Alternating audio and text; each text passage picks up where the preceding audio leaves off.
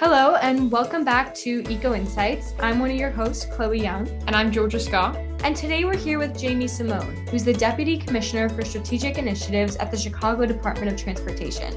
So thank you so much for being here with us today, Jamie. And do you mind by just starting off by telling us a bit about yourself? Sure, and thank you for having me.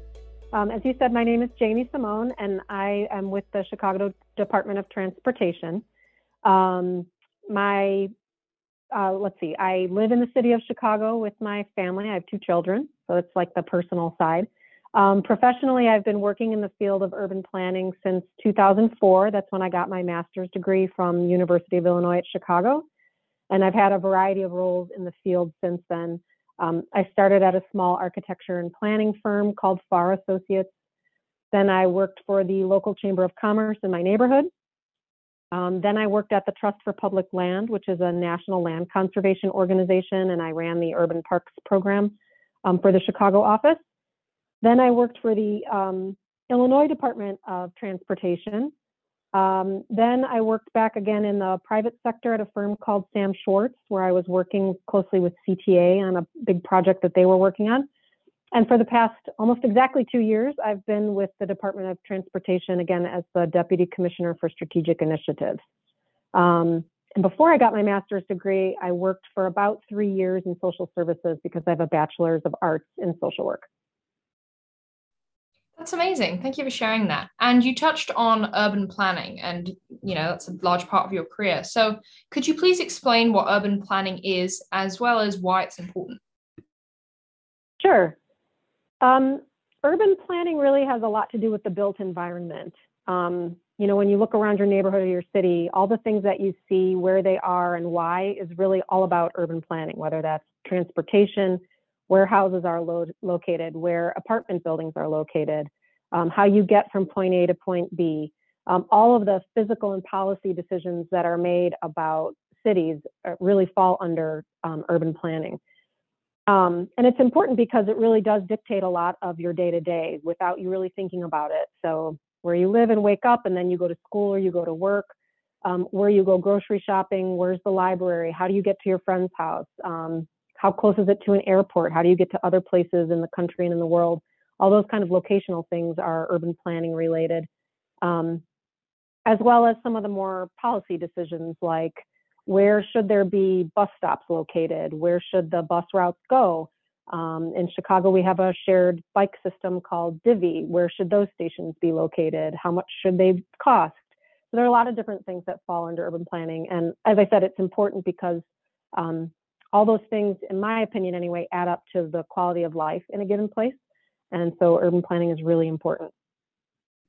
Yeah, definitely. I mean, the whole kind of field of urban planning was really recently introduced to me, kind of through a book actually written by Douglas Farr, who you kind of mentioned you worked for in the past. And it's so interesting just to hear about all the thought that goes into these things that we really consider as everyday activities. So it's such a fascinating field.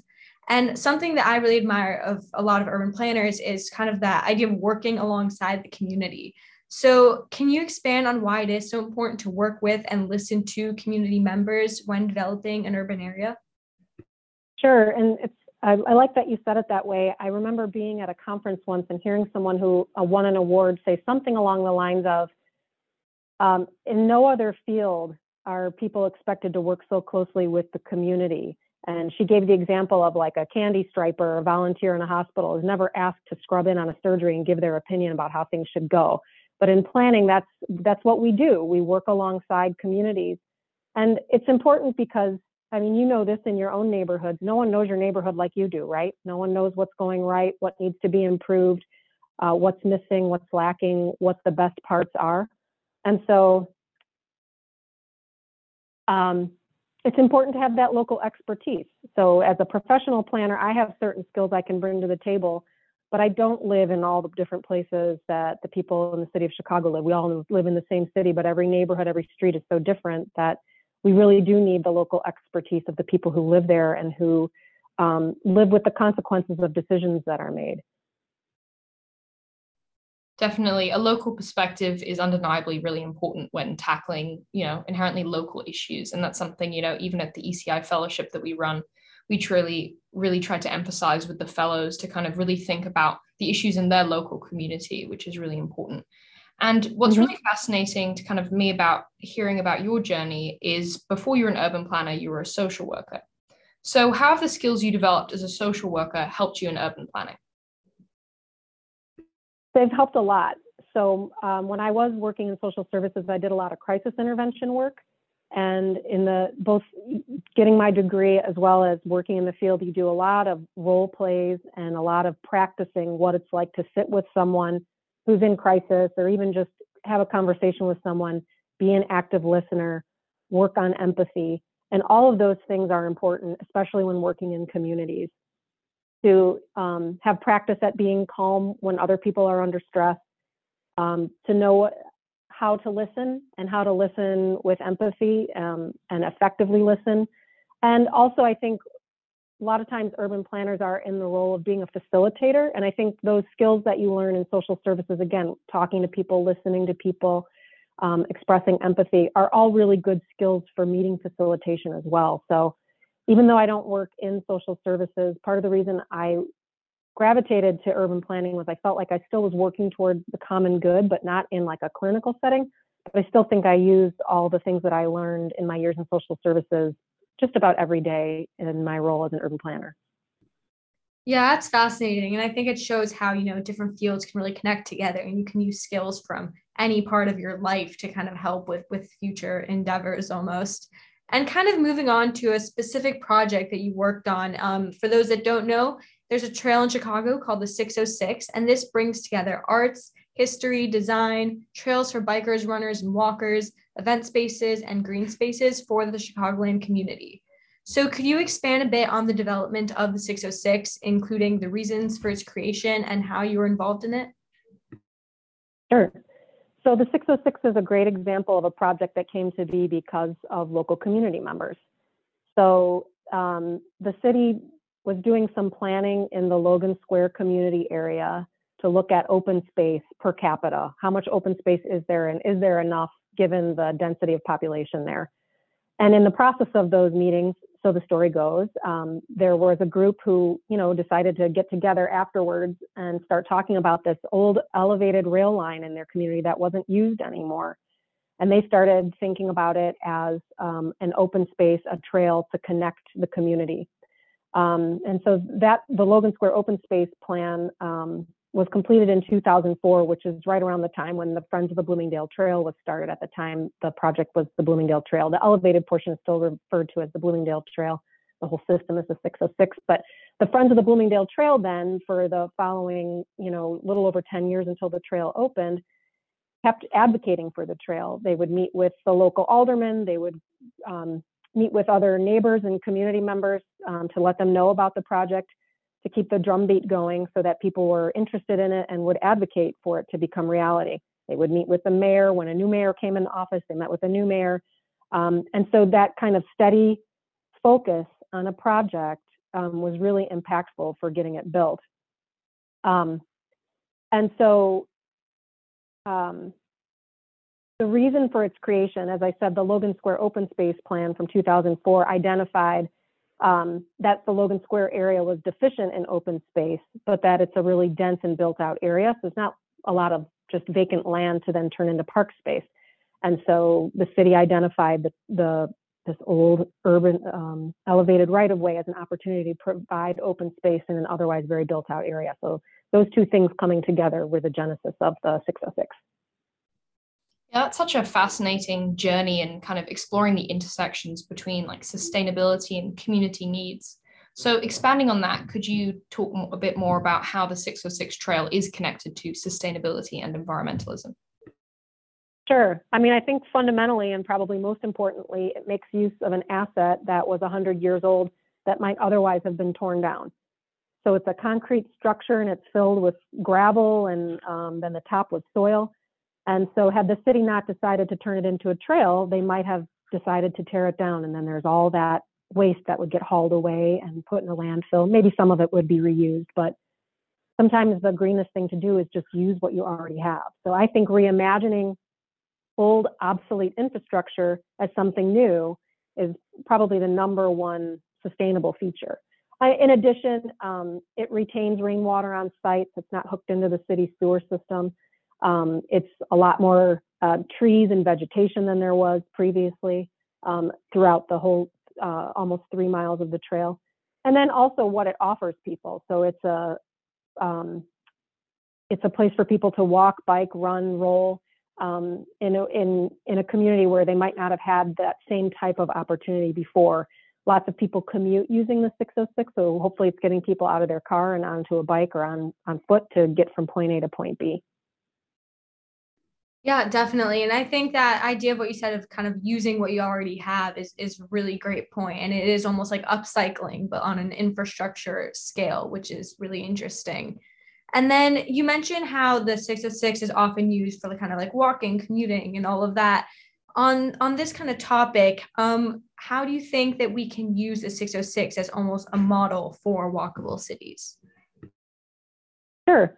There's a lot of this obsolete infrastructure from bygone era all over the country, all over the city of Chicago, certainly, but all over the country as well. So you see projects like the High Line in New York.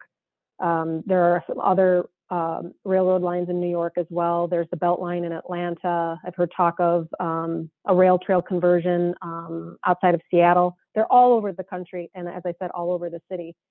So I think using the 606 as a model for how to look at obsolete infrastructure, whether it's a trail or serving some other purpose, is inspirational for other places. But I think also just the success of the 606 shows that people do want places to walk and bike that are maybe separated from traffic. And they do want to be able to get out in their own city and go for a stroll and take in nature. So I think it has a lot of different things that can be used elsewhere. Yeah, no, that's very fascinating. And then kind of on that topic as well, on just like walkable cities and all of that, why are they so important? And how do you think we can transition towards walkable cities? Sure. Well, I think given everything that's going on in the world and climate change, I think the less reliant we are on private automobiles, the better, for whatever reason, because gas is expensive, because of geopolitical issues, because of climate change. I think we all would benefit if we were less reliant on our cars. And so being less reliant on your car means you have to have other ways of getting around. So transit, biking, and walking are all really critical options for our shared future. And if a place is nice to walk, it's probably a nice place to bike too. I think also on a person-to-person level, it's healthier. You know, if you're walking places, you're getting your steps in if that's important, but you're also just more physically active. I think it's better for social cohesion. You're running into people on the street. You're seeing your neighbors face to face.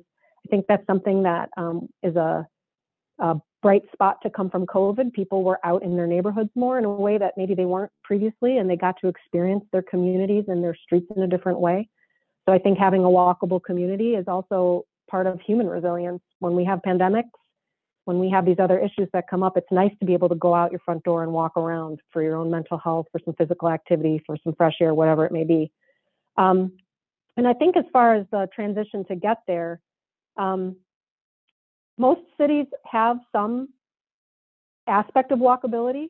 Maybe you wish things were closer to where you lived, or maybe in some places sidewalks are missing. But from my perspective, the bones are there. It's just making sure that the destinations are also there. So from my perspective, continue to patronize your local businesses.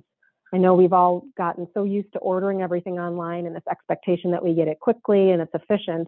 And maybe it is efficient from that perspective, but then we're also collectively lamenting the loss of all these businesses over time and during COVID, when people weren't out shopping as much, stores had to close down, restaurants had to close.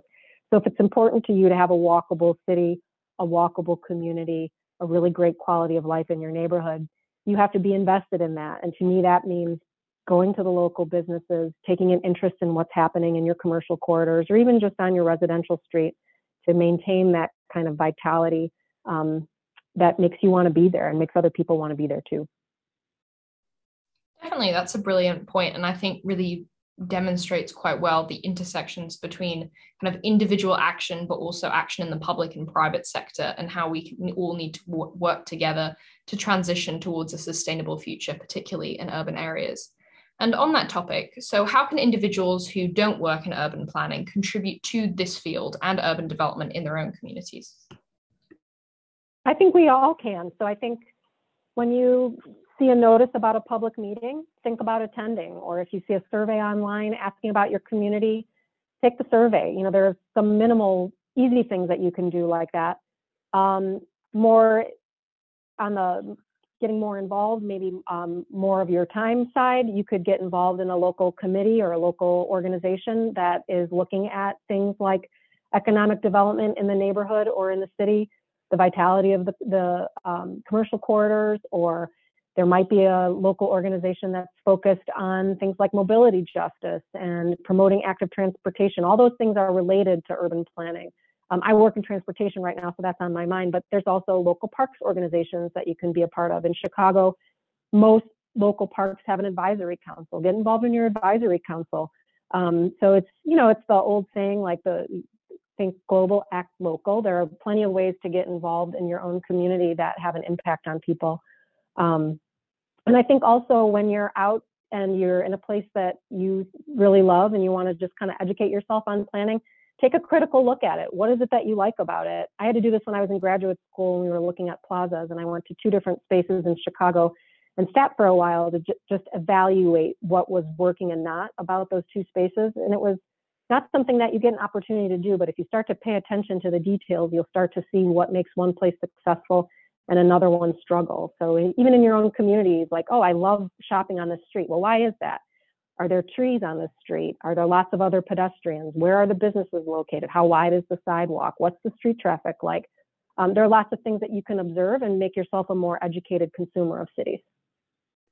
Definitely. And I think that just shows the importance of kind of constant reflection about your own community and own life. And I think that can be tied to a lot of areas of sustainability. And you also, I mean, you gave some really great tips, ways to get involved. And we were talking about this at the beginning, how urban planning is really a lot of things in our day-to-day life. And staying on that kind of note, you can also assume there are a bunch of different ways to get involved. So thank you for outlining all of those. And thank you as well for being with us today. We really enjoyed this conversation, and thank you to the listeners as well for tuning in.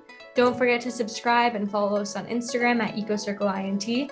And if you have any questions or thoughts you'd like to share, feel free to message us using the contact button on our website. If you enjoyed our conversation today, make sure that you check out Season 1, Episode 16, where we interview Nina Himadi about sustainability in the electricity industry. So thank you again, Jamie.